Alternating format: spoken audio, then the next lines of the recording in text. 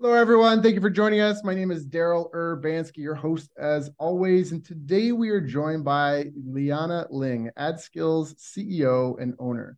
She helps business owners and agencies grow, plus get as many clients as they want. Ad Skills is a learning platform with expert instructors teaching you crucial lessons on how to get more website visitors, leads, and customers. So I've asked Liana to join me here today so we can talk about best practices in the future of growing online businesses. So Liana, thank you so much for joining us, my friend. How are you doing? I'm doing fantastic. Thank you so much for inviting me. I really enjoy spending time with you. Yeah, it's been good. We've been talking shop.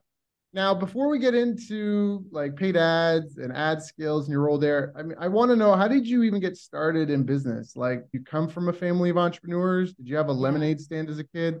You know, it's I like that question because I think a lot of people think when you're an entrepreneur, you come from this long line of entrepreneurs, and I don't. I come from I think the typical middle class, maybe upper middle class family where, and I don't, this probably is not just for Chinese families, but you were growing up and you're told you need to get an education, you need to graduate from college, you need to find a career. Like, and it can't be in the arts. I actually studied piano and was a concert harpist for years. But I was Wow, always the told heart. music is never your primary thing. Like you must get a job. Mhm. Okay. You're going to be a doctor, or a lawyer, an accountant, or something like that. And that was my road. And I did become a lawyer. I went through all that schooling and I became a lawyer. And, one thing that I realized later on was that I actually was a frustrated entrepreneur inside because I couldn't figure out why I just wasn't that happy, or I kept disrupting things too much in corporate America and getting in quote unquote trouble. So I realized that's really because inside I really was an entrepreneur. So actually, after I came back from mat leave from having my son, I was made redundant.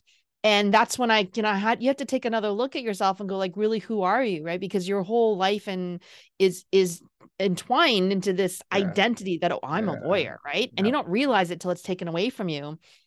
And I had no appetite for going on to interviews and stuff like that. You try and do it, you put out your resume and things like that, and it just, I'm like, yeah, I want a job. But what really excited me was actually giving myself permission to be an entrepreneur. And I Mhm. started it in a very safe way. So I didn't do like I lost everything and I had to hustle and, I gave up everything. I did it in a safer way in that I bought a franchise first Mm. because I was always, the thing with being a lawyer is I was always afraid of going out on my own, just heading out my own shingle as a lawyer. Cause I always felt that, oh, like I need the support, right? It's like the imposter syndrome or just not having the confidence, and nobody taught you sales, like nothing. You come out of law school, you don't know how to talk to people, you've no social skills, you just know the law, right? So so I felt that having a franchise would be safer because there's a system, there's a community. I talked to a lot of different people in it. They seemed very friendly. It wasn't an overly competitive one. And that's how I got started. I bought a digital marketing franchise. And then I, Mm. I personally think I outgrew it and went into what I feel like was the real world where everything else was happening. But I learned a lot of great skills from that. It was the first time I got exposed to sales coaching, and I became a sales coach as well because I got trained by the sales coach there, and because I just wanted to keep offering services to help my clients, and it just steamrolled from there. I'm the breadwinner of the family, so I did. There's a lot on the line, but I just did it. Mm. Mm. I just Mm. did it. Right. And it was like I actually did like being a lawyer. I did love being a lawyer at times, actually, and I still love it. But I really felt that my life started when I was an entrepreneur because I get to do this. I get to Yeah. talk to entrepreneurs like you and like other people. I get to learn the stories. I get to learn things. And all of that adds to what you're building as well. Like it still blows my mind Mm. that Mm. that's valuable, right? Whereas you're Yeah. working in a company and they're like, why are you talking? Go back to work, right? Stay in Right. your Right. cubicle, right? Right. You Right. know? Yeah. It's like if you can make content, you can talk to people, like you can make a living, you can live like that. Like it still Mhm. blows my mind. Yeah, yeah. I remember the first time I put out my shingle and someone paid me. That was like a Yes. life-changing moment. Like, you're gonna pay me to direct my life and do what I want. You trust me? Like, it was like Yeah. a you Yeah. trust me? That feeling, Yeah. right? Was, I call Mm-hmm. it life by design. I mean, I apply it to everything else, fitness, everything, but life by design. I think it's so empowering for someone. So Yeah. I think that's Yeah. fantastic. Now, I still remember shaking the first time I got my first payment. I don't know really? about you, but I was like shaking. And then I also remember the first time that somebody signed up, and I remember the first time I sold a 5K a month deal and that I got the check. And I was in the car because it was back in the days when you had to do everything in person for sales calls. And I took a Mm-hmm. picture of it. Like I was literally shaking. Like Mm-hmm. you know, Mm-hmm. I'll Mm-hmm. never Mm-hmm. forget it. Yep. And on the opposite side, I remember and maybe it's just my personality type, but I almost remember the disappointment the first time I made $25,000 in a day. I Mhm. got that check and I think I went to Jumbo Juice. I bought a pair of shoes from like Payless or something like that. That cost me, like $20. I think I spent $40 and I just did my normal life routine. And that was for a moment for me, that was almost kind of feedback to this life by design thing.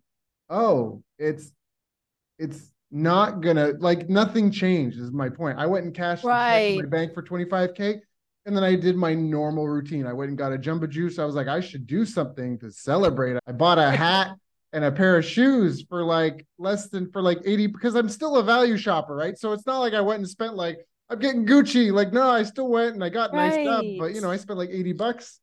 And I just remember kind of like going to bed that night, kind of laughing, like I've got, I used to live on 25 grand for a year, like, and I was like, but nothing changed. And that was a real Yep. big, like, life by design moment, right? Like that's, It's like yeah. you were knight. It's like you feel like were you supposed to be knighted in that moment, and then you Yeah. change, or like you're a Power Ranger or something. Like something Yeah. just It's changes. very anticlimactic. Like Yeah. this is, oh, oh. So, Yes. okay, I'll get my usual, please. Like, I'm gonna go, as of the time I was in San Diego, I'll go to the beach. Encinitas. I'm gonna go to the beach, watch the sunset. Oh, there's like a whole, you know, dynamic to it. So you said you took it very safe, but I doubt it was just like linear progress. What were some of your greatest challenges? Oh, well, my greatest challenge. Okay, some people say, "Oh, you're crazy. That wasn't a great challenge." But what happened was when I first so, I bought the franchise. I'm all there and I'm like, "Okay, I'm an entrepreneur. I can do this, right?" And of course, you tell everybody. And my uncle referred me to somebody who I signed up. I think I got like two clients, like before I even went to the first training session for the franchise. Look at you And, go getter. and back then we were doing like SEO, PPC, website design. Huge mistake because they were not, first of all, I feel like I was in over my head because I had no idea what I was doing. I was just, of course, right? You're a salesperson, you just sell Yeah, it. So I knew I yeah. could deliver, but I Promise didn't you. know exactly how I was going to deliver it or how, and they trusted me. They're like, we want to work with you. We know you're smart. Let's all work on this together, right? I wasn't misrepresenting. Like they all knew I was new at this. But what ended up happening was those clients, I don't want to say that those clients were bad people. They're not. It just, I didn't set expectations in the beginning. I didn't ask certain questions I had to ask. Like, for example, oh, like who's the person I should be talking to? And this isn't all done by committee, things that we've all made mistakes with that I think take a lot of Mm-hmm. time with clients. Mm-hmm. And that was a big challenge for me because and I hung on to them way too long. I mean, Daryl, it took me years before I really felt like I either referred or just let them, I just let the relationship take its natural course and really said, now I am actually working with ideal clients, like people who just Mm-hmm. energize me, I can't wait to work with them. I can't wait to meet with them. You don't get that pit in your stomach when they think, oh, let's have a meeting, right? Mm-hmm. And it took me years to let go and, I and bet. then think of all the opportunities that I lost because I was Yep. like, always wasting time basically trying to fulfill and Yeah. spending all my time trying to figure it out. Right. Yeah, yeah. And even classical And conditioning, people don't consider that. But if you work in a building, as an example, and you leave every day at 3 o'clock, and the person you have to pass to leave the store makes you feel really uncomfortable, you're conditioning yourself every day at 3 o'clock to feel that. And then even on days off from work at that time of day, you're gonna feel uncomfortable. You're gonna be conditioned to have that emotional yeah, response. So when you talk about yeah, working with people that energize you, I think that's a really important tidbit for people to think about. Like, problems are markets, not necessarily a demographic. And around every problem, there's different stereotypes of people experiencing the problem. hmm And so, hmm yeah, how did you? Was that a prompt from someone? How did you decide to just work with ideal clients and like blow everyone else Oh, off? yes. So my nature is when I want to learn something or do something, I try and figure out, I try and go all the way. Like, how can I actually master this? So I said, I want to master lead generation because that was a big challenge. And I want to master entrepreneurship, and I want to master sales. So lead generation, sales, and entrepreneurship, because those are the three things I felt were just it's something I really wanted to dive in deep. So I started doing trainings. Like I did the Tony Robbins thing, I did the UPW, I did the business mastery, and then I actually met Michael Port and read his book, Book Yourself Solid, and I went into his program because his book worked for me. And that's who opened my eyes, really. About He talks about having a red velvet rope policy and only and why, and he tells the story of this donkey. But the point is, if you try and please everybody, you please no one. Right. And that got through my head. So there were two main things that helped. Was I distinctly remember in sales coaching where my sales coach looked at me, and first of all he said, "Who here is a perfectionist?" And I proudly raised my hand up, right? And then he looked at me and said, Like "You your dude. have the Yeah. lowest standard. Like that is the lowest standard you could ever give Oh, somebody." And I oh, was just that like, hurts. "What?" That hurts. And then I realized that he said, because you can't achieve perfection. So you've now set yourself up for a standard you're never going to achieve. Achieve. Yeah. That was Oh, huge that's for deep. me. That's deep. Right? Deep. And then this, where it's like, no, you don't please everybody. Just even if you have no clients, attracting the right people will attract other people. But Yes. if you keep looking for those ideal clients, you'll go farther, right? It doesn't make sense. It's like classical conditioning, like you were saying, it doesn't make sense in your brain, right? Oh, I Right. need to narrow down to get more people. Yeah. But I found that to be Yeah. true. And other people have told me that too, but it's really hard, It's right? When really in the beginning, hard. you're like, you'll sign up anybody who's willing to pay you. Yeah. And I don't prostitute myself like that anymore. So Yeah. I love that. I love that. So, what would you recommend to someone who's starting out and maybe struggling with niching? yeah. I Or do recommend that you set up like the red velvet rope policy, like create, and don't just say, "Oh, I only want to work with people of money." I mean, I specifically said people who energize you, because usually that's when you do your best work. So figure out what are the Mhm. characteristics of people that you do your best work with, right? And make that your policy and look for those people. But in the beginning, you can make your rope very loose. You don't have to keep it so tight, right? You can say something, they kind of fit, but not quite, but that's okay. I'll take them on. And Mm. if you just stay that way, then you'll grow better, because you don't want to be like what I did, where I had less than ideal clients. And like I still feel the PTSD from that. And that I Mhm. know that I spent a year and a half at least trying to please them, trying to be what I couldn't be. And I know I left money on the table. I know I left amazing opportunities that I had no resources or time or energy to go after, because I was so Mm. focused over here. Right. What about lead gen? What if someone's just starting out and struggling with lead gen? I mean, they Mhm. might be like, this sounds great. Hey, Liana, this sounds great, but I don't have the leads to be able to be picky. What would you Yeah. recommend? Yeah, I recommend that you choose two or three things because there are a number of things you can do with lead gen, and it's not all cold calling, but I recommend you choose two or three things that you think will be high impact, but that is something you can do every single day, and you just do it consistently. And I've done everything. Like I've even done I would pay to get appointments made for me. I've done cold calling, like literally, like we were sitting there, like literally cold calling. Like I've done that. I've done like boiler room stuff there. I've done webinars, I've done ads, I've done like almost everything you can think of, like events and trade shows, and go out and speaking everywhere. And yeah, I've done all of it. And I found it all works. It all works at a certain level. Mm-hmm. It's just how much are you willing to do, and what's the smarter way to do it so you're not like going crazy, right? So I find Mm-hmm. that there are some high impact things you can do. I like to try and space them out. So the first thing I like to do is to have a systematic way to reach out to my network. And that's really just make a list of people that you need to stay in touch with. And every day, just send 3 messages. Takes you 10 minutes. So just pick one person, introduce them to somebody else in your network so you look like a connector, because that's where the business goes, right? If you connect to people. The second person, just send them a nice note. I was thinking about you. I appreciate you. Like, what kind of kindness can you send them that day? And the third person is just send them something useful, like not stuff that has your logo on it, but like, oh, I saw this and I know you like golf or whatever, and just send it to them. And if you keep doing that every day, I usually recommend don't make the list more than 90 people. But if you do that every day, you touch everybody once a day in the month. And whenever I do that, somebody usually reaches back out. Oh, I forgot about you, Liana.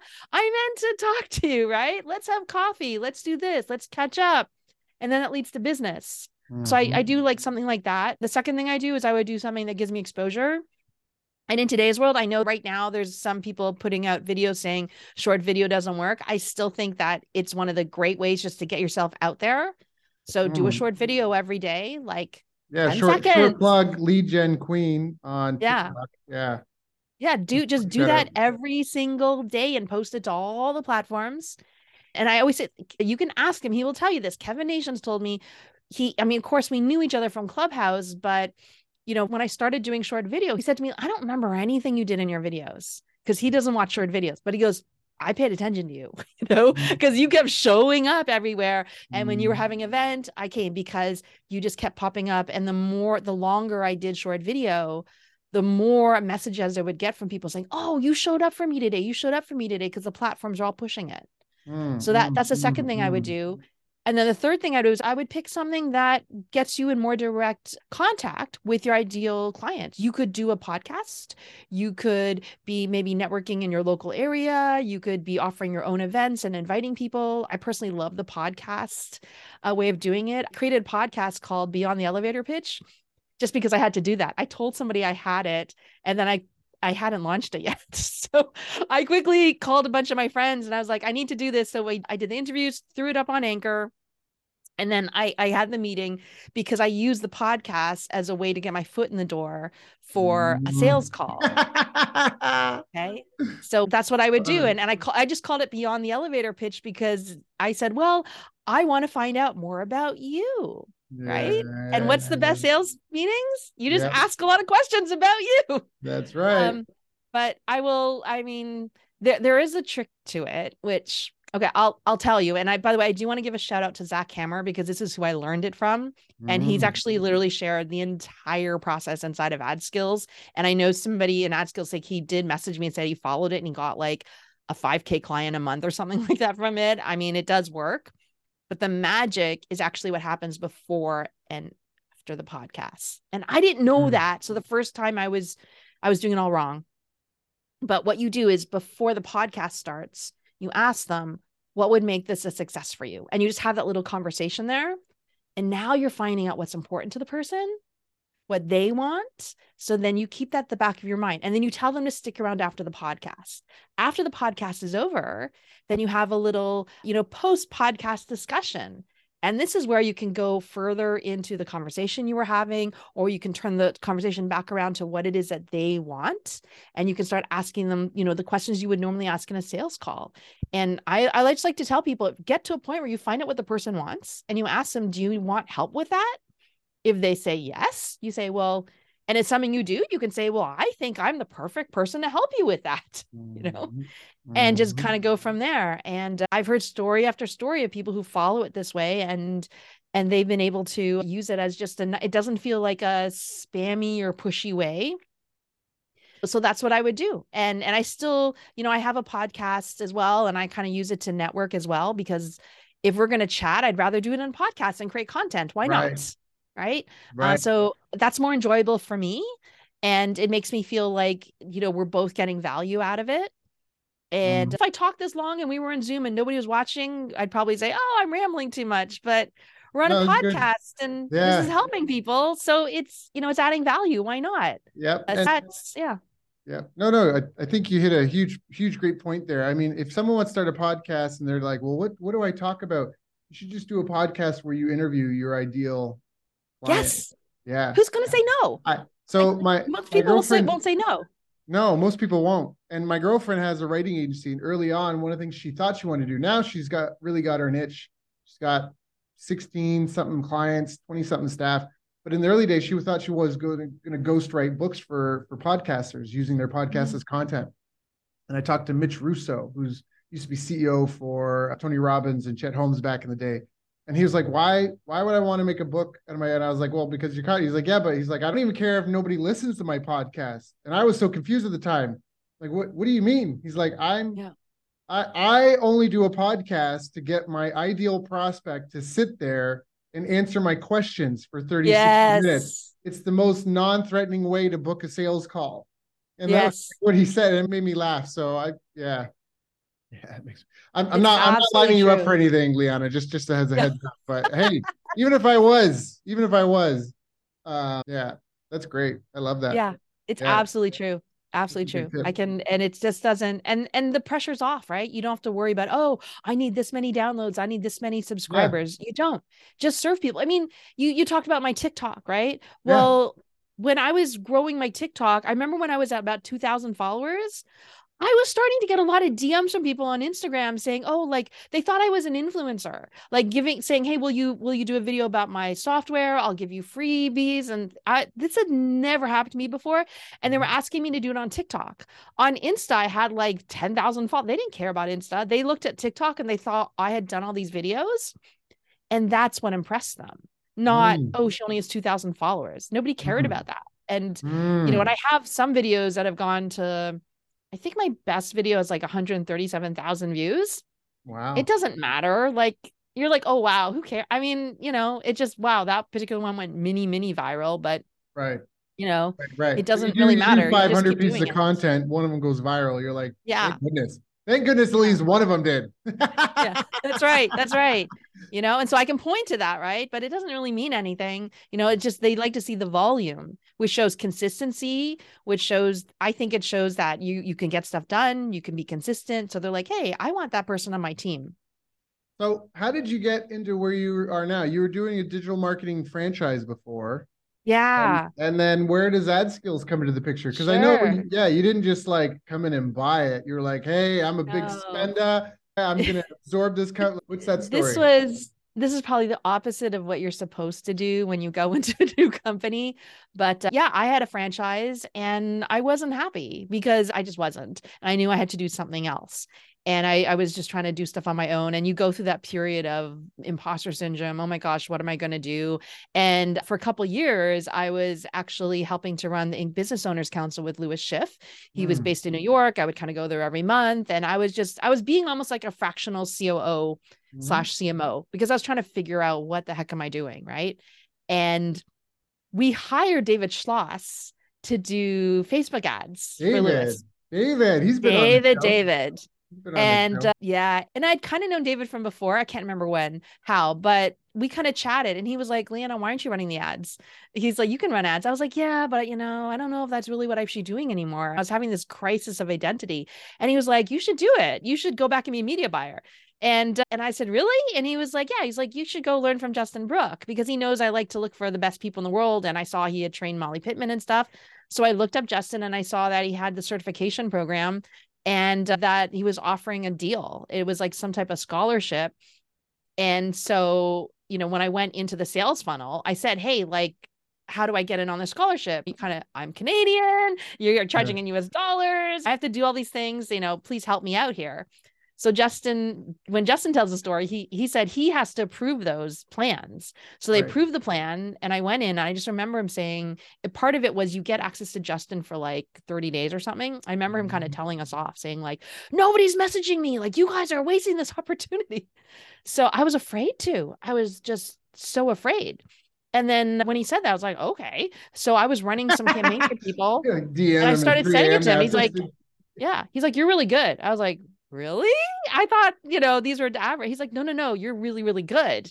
And I just kept sending him stuff and saying, what do you think about this? And that's when it started. And I knew just some communities just click with you. Mhm. And the people in that community were so amazing. I mean, this was even before Slack, it was a different forum.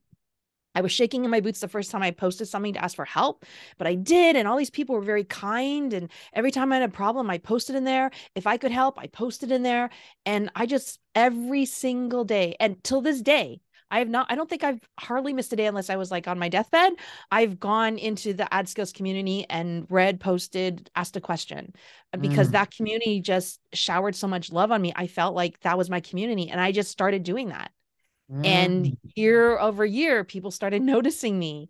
Justin started noticing me in the community. Like, who is this person? She's like helpful. She's always there. And, and I was it was just that. And then I got asked to lead certain things, or like, oh, would you do this? And then I finally got asked to be a guardian. And I just kept doing more and more things in the community. And I wasn't getting paid. I just said, I want to give back because the community gave so much to me. Justin referred me to people. Like the first person he referred me to that blew my mind was John Benson. I would never in a million years be in the same room as John. And he did. And John's like amazing. I worked with him for years.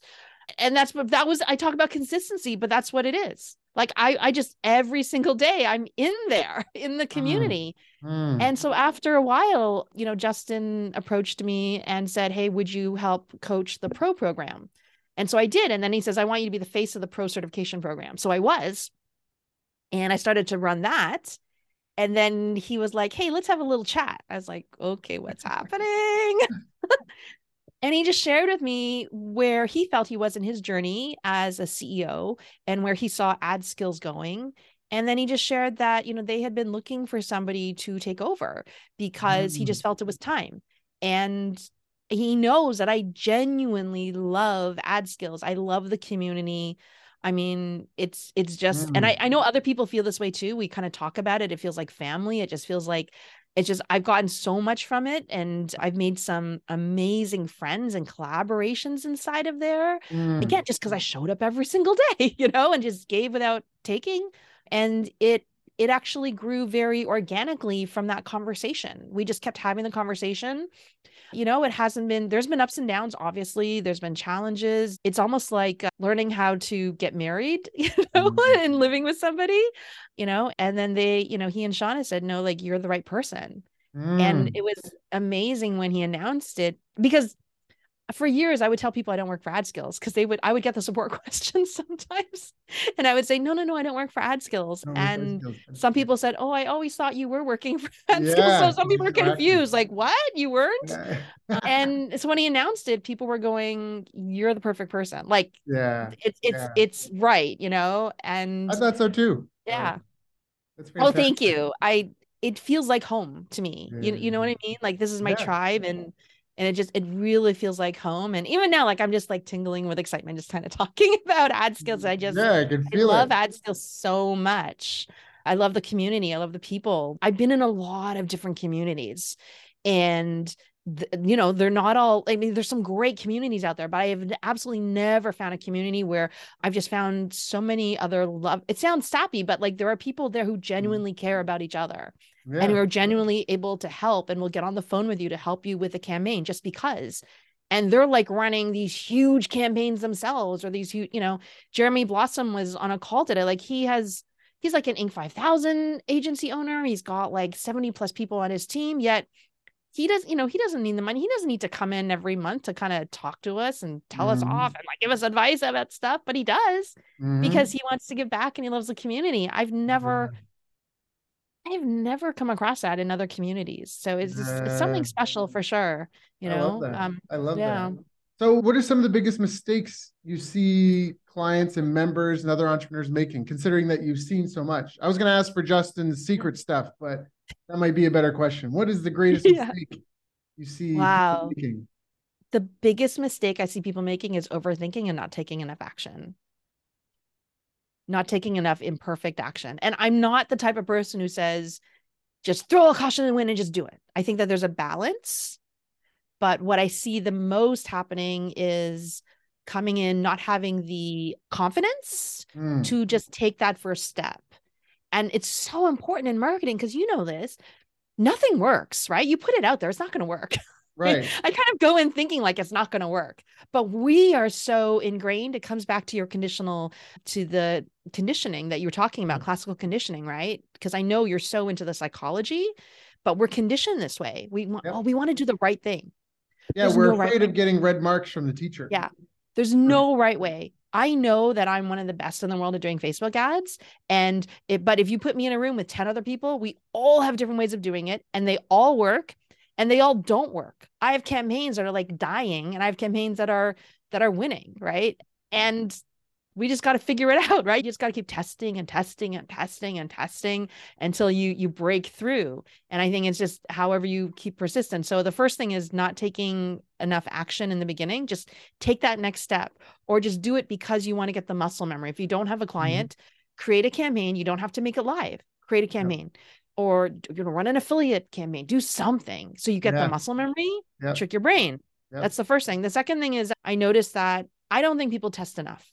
Like Mm. really, really test, like just go through the list like a robot and test, which is where I think AI can really start to come in more and take the emotion out of everything. Mm. Because we get to a point where we feel like, oh, this is all my blood, sweat, and tears. This is not working, not working. Right. Or And they're Tony really Robbins trying says to you're make one thing two work. millimeters away, right? Yeah. Yeah. Yeah. Yeah. Yeah. So just go through your list and just like, I have this extensive list and I use ChatGPT to make it even more detailed. And now I just go through it.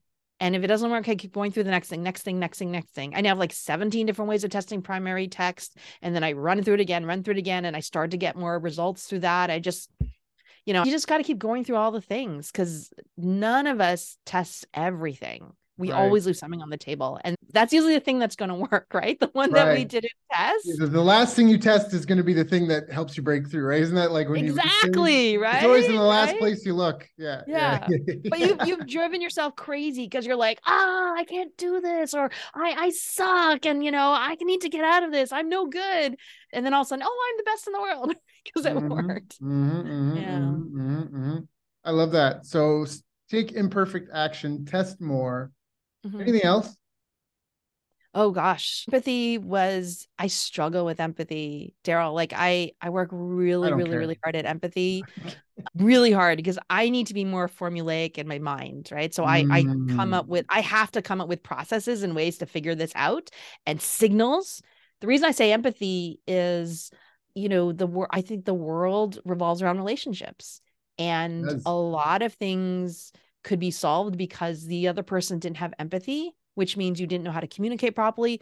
Most of the times media buyers lose, or any agent loses a client, it's not usually because of the results. It's Right. usually because of communication or relationship issues, Yeah, 100%. right? 100%. Because we know marketing goes up and down. It's who Yep. do you want to ride with you on the highs and the lows, right? Yep. Yep. And Yep. that's, I think if I wish I had learned that way earlier and I learned how to manage it. I still don't. I have an inner circle and a lot of times I'm going, hey guys, like, how do I respond to this? Because sometimes I just feel like a robot. I don't know how. And I have a really good friend, Zach, where he's like my Cyrano de Bergerac sometimes. I'm like, I don't know what to say. And he's like, Liana, say this.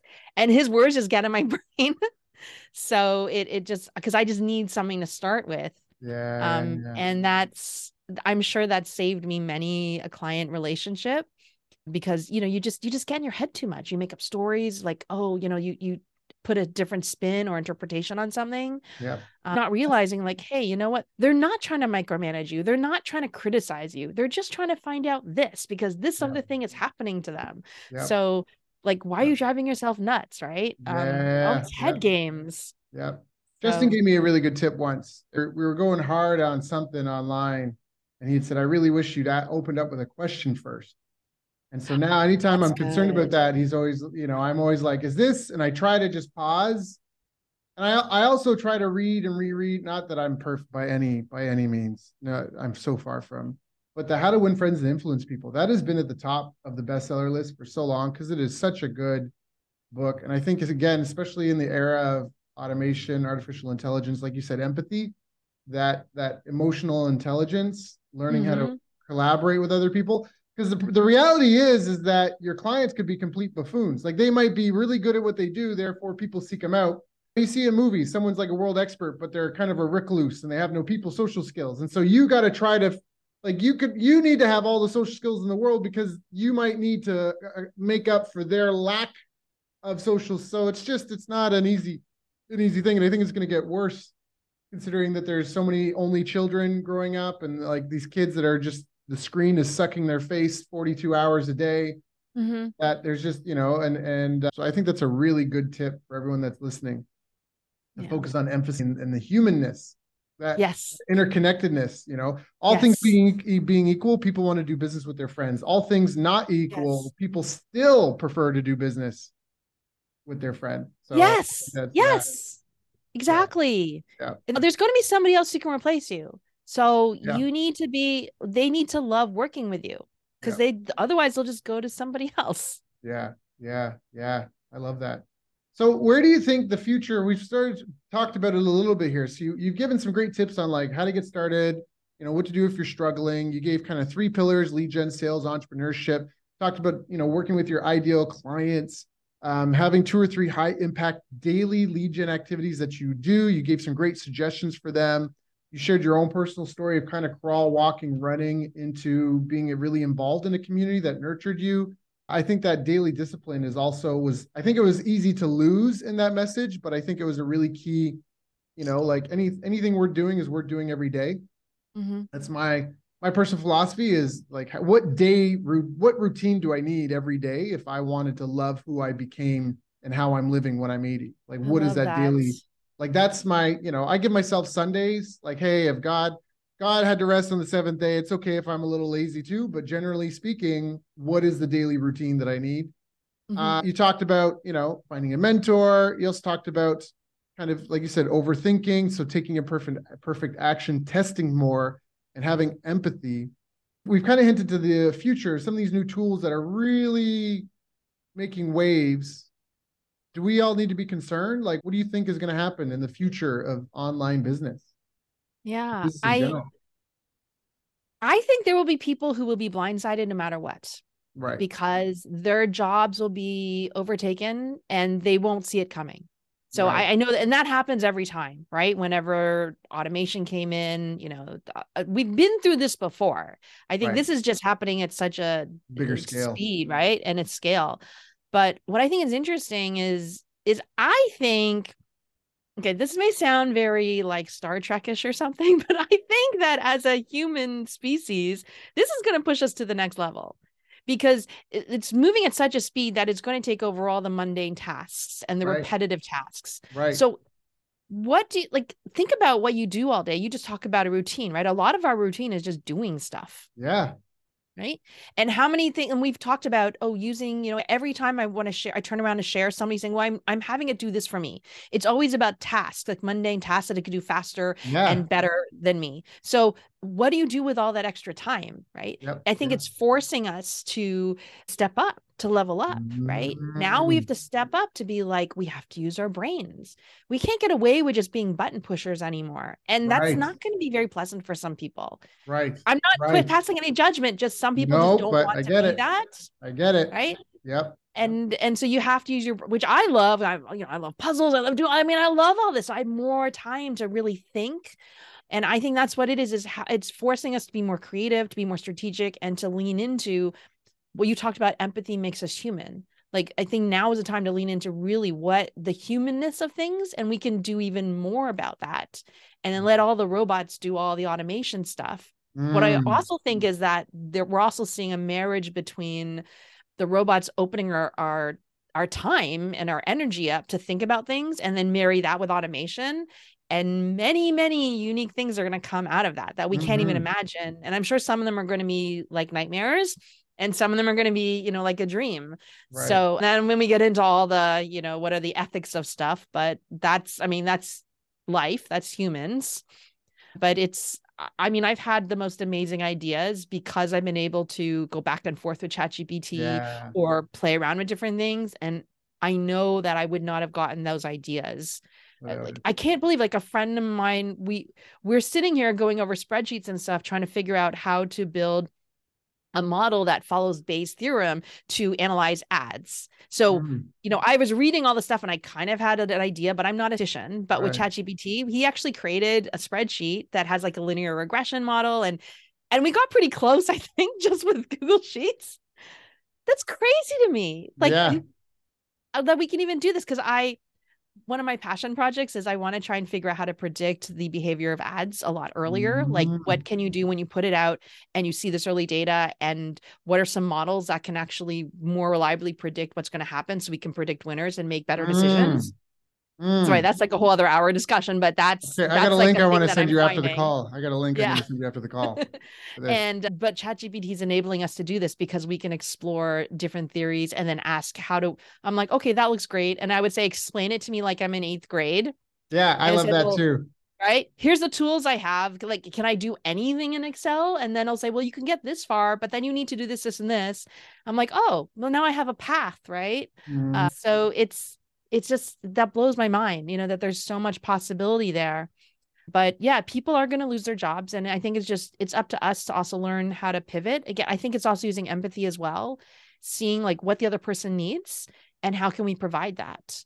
How, especially somebody who's a media buyer. Yeah, part of being a media buyer is pushing buttons and tasks, but I think it's also knowing which buttons to push And and how to do the planning, yeah, and and which software models need to work together. It's almost like you're a conductor putting together this orchestra, and then you're going to conduct the symphony. And is it going to make beautiful music, or is it going to sound, like just like a cacophony yeah, of instruments? yeah, I think it's to me, very similar to when MarTech exploded. And then, because I'm in that world too. And it just like, how do you help people choose from all the software and like MarTech consultants? I think that to me, it's just bolting on AI. Right now, you've got another tool to add. So right. we can add value this way by creating the growth plans, creating the strategies, and saying, here's the best way to put it all together, and then actually implementing that. Like business owners don't want to do that still. Nothing else Right, has changed that way. right, So I right. think that's how the media buyer is going to evolve.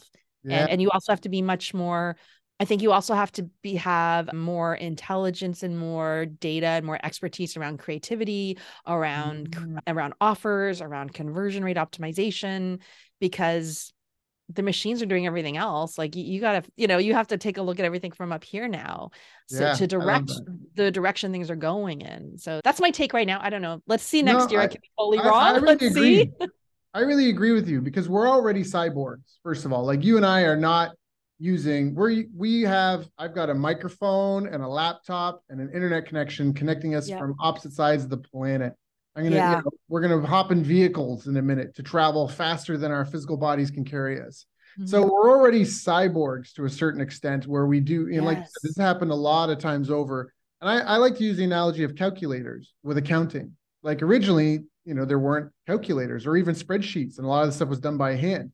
And if when calculators came out, a lot of people couldn't just tally numbers anymore, right? But it didn't replace the need for an accountant. It made the productive people more productive, and the Mhm. less productive people had to figure out what their ikigai was, what was their true calling, because they couldn't just kind of collect a paycheck, showing up, watching the clock, and getting by. Like getting Yes. by is not going to work in the new era. So I really agree with that to a certain extent, and I agree with also what you said. Like I think we're on the precipice of a golden era. I think there are some hazards.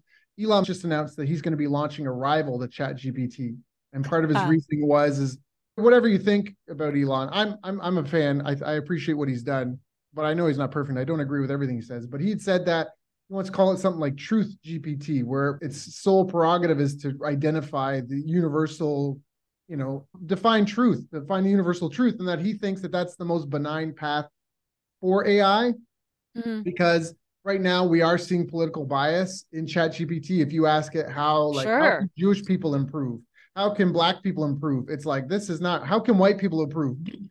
It gives like a long list of answers. So all these nuanced biases that are being put into it to make it politically correct and XYZ. Yes. You see this, but the problem is we don't seek out monkeys and try to kill them all. We have a path, and on that path we may injure other animals, but generally speaking, we're not out to injure them. But if you're forcing censorship and a certain political persona on something, it will Mhm. seek out. And we just saw that with the Twitter files and how people were being sought out and censored. And so it's like Yes. doing that is dangerous because you're teaching it to seek out and cancel things. Whereas Yes. instead, its focus is a North Star. Hey, let's, in the pursuit of truth and the secrets of the universe, now it's a little more benign. So I like that, and I think we're on the precipice of golden era, like you said. So I think Yeah, it's I like how you exciting say time. that. A precipice of a golden era. I really like that because I think Yeah. you're Oh, right. I definitely think. I think this is going to be like the Cambrian explosion. Mhm. We go to Mars. We extend our lifespan. I don't. Sorry, this is your interview, not mine. I don't necessarily listen. I already had a mini retirement. I helped a few people make a lot of money. I had a mini retirement for a couple of years. This was my yard. This background screen here, and I still needed a purpose to get up in the morning. Like Yes. I actually had to go through and fight off all my demons and my vices, because like in Canada, marijuana is legal, right? And it was Mhm. early days of that. It wasn't quite legal, but when you've got enough money in the bank for a couple of years, you're like, I can smoke a joint with my breakfast and show up these client meetings high. Like, who gives an F? Like, if they don't like me for who I am, and that's, all the power to you if that's how you feel. But are you showing up and giving your best every day? Yeah. And what happens when you compound that, right? Like day after day after day. Now, what's happening is your health's going where it wants. Now, it's the problem with addictions is they're not addictions until you're addicted. And now you've got a problem, right? And so it's like that. So I think that that's going to be a challenge that a lot of people go through where liberation of time, maybe even some, I don't know. I'm not sure how I feel. How do you feel about universal basic income? Do you think that that's something that's legitimately on the horizon? Wow. I know it's a big area. That's a big thing, and it's just, I mean, some people would argue that we're a bit closer to that here in Canada just because of, the way we've already got universal health and like it's in our psyche. And I understand why it's very difficult for Americans to kind of think that way because again, like the way that our governments work, right? I really struggle with that because on the one hand, and I mean, I've met people, I've volunteered, I see that there's a problem. Right. And I think, first of all, okay, universal basic income, is that going to solve the problems that we're seeing out here, right? With homelessness, like tent cities, even just people just living in such impoverished conditions with their families and just not having the basics of what they need. Is that actually going to solve it? I don't know that it actually is. Because human beings are human, right? I mean, how many stories do we have of people who won the lottery and got pushed up to the next income bracket and then they fell right back down again? And then they became bankrupt. Yep. Does money actually solve that? I don't know the answer to that because I haven't studied it enough. I don't have the background expertise to know that. But if it helps, it probably helps a bit, I'm sure. I think universal health also probably helps as well. Yeah. But I think there has to be something more because I still come from that, which is probably very un-Canadian of me, but I still come from the, like, you got to pull up your britches yourself kind of thing, right? Like you need to put in that effort. It can't just be handed to you because you're never going, it's like, just look at all the studies of people who have like kids who have inherited stuff. Like most of the time they talk about, oh, they inherited this or they inherited the business. And then the business just shuts down, or they didn't increase the wealth. They just took the wealth and that's it. Like, look at Warren Buffett, right? He said he's not going to leave his kids all his wealth because it's going to go into a trust. And my grandparents did the same thing because they're like, what do you need it for? Right. Like you're doing okay on your own. So that missing element, right? It doesn't change but anything. I do have empathy and compassion because I really try. I didn't fully understand it before, but I do know that there are people who don't have the same abilities that we have because of whatever health, mental, like there are some people who can't. And I think we need to take care of those people. But it's tricky. It's so tricky. It's very tricky. I used to not have any sympathy I used to think, oh, everybody can just like do it. And so I learned that that's not the case for everyone. But what is a way that we can all add value? And, I don't know. I just think that everything to me is like missing that one piece, and keep giving people stuff it's not going to change who you are inside. It's not going to get it as a business owner, because when you give somebody there's a huge difference in attitude between someone that got something for free and someone that paid for it. Yes, exactly. Pay attention. I dispense free info to friends all the time and they never get results. And a client pays me a few $1,000s and I give them the same advice I gave my buddy for free, and they go make 10 grand, 50 grand, 100 grand, million with it. And so it's the same. It's that, in for a pound, penny in for a pound. Giving more for free isn't going to help with that. But at the same time, like you said, it's just weird. You can't rubber pad the world, but at the same time, we do want to raise the standard of living for as many people as we can. Yeah. So you can't take away the incentives. I mean, I hear people, when I hear universal basic income, I'm like, okay, well, who's going to keep the machine running so you can have the universal basic income, and what's their reward? And then how do you avoid having a two-tier society where you have the producers of universal things and the dependence on the universal, like, it's just, no matter how you look at it, you're going to have, oh, well, the machines will do that. Well, they're not doing that now. And the machines aren't building, like, look, that will all maybe someday come about. Machines will make machines and they'll do it and take care of us. But at some point in time, on a long enough time horizon, we're going to have to hop in and fix some gears. And so it's that still, who's going to fix the gears? The whole basis of social hierarchy was based off of the man, the person, I mean, the kings owned the land, which they protected with warriors, and they grew all the food. Therefore, they were at the top of the social hierarchy. Bill Gates is the Mm-hmm. largest owner of farmland in the United States right now. And Mm-hmm. so it's again, we do this universal basic income thing, but if I'm the provider of all things universal, then I'm your king. So we're still Yeah. gonna have this two-tiered society. So it's that weird. And it always shakes out that way, right? Even when they do random stuff or like you put people in some type of scenario, it does usually shake out that way, right? Yeah, That and the so universe 17, I think it was called. Universe Mouse Heaven or Mouse Hell. So there's a guy, Universe 25, I think it was. So in the 1960s, this guy did all these experiments with mice, and it kind of gave some grim predictions for the future in the sense of they created mouse utopia, these different universes where mice would have everything that they could want and they were free from predators. And at some point, they all, if you read about those and then you take a look at what's happening in society, you'd almost be, it's a little eerie because at first the populations would boom, but then because of the absence of predators and any like drive to nurture our survival instincts, all of the populations eventually collapsed until everybody was gone. And there was just weird things that happened. Like at first, at some there's all these weird things that are kind of analogies. Listen, be who you want to be, love who you want to love. Love is love. Okay, I'm putting that out there. But in these mouse experiments, at some point, people would start in the beginning. Men would fight for the females, and they would have a bunch of babies, and they would protect them, and yada yada yada. But then once they realized that they didn't need that, all of a sudden everybody's having sex with everybody. And then you had like weird packs, and then the young males, because they had no place for their aggression, they would form groups and randomly attack others. There was a group, they called them the beautiful ones. They elevated and lived in the higher tiers, and they just groomed themselves all day. They didn't anything. Oh, I think I lost my internet. Are you there? Liana, come back.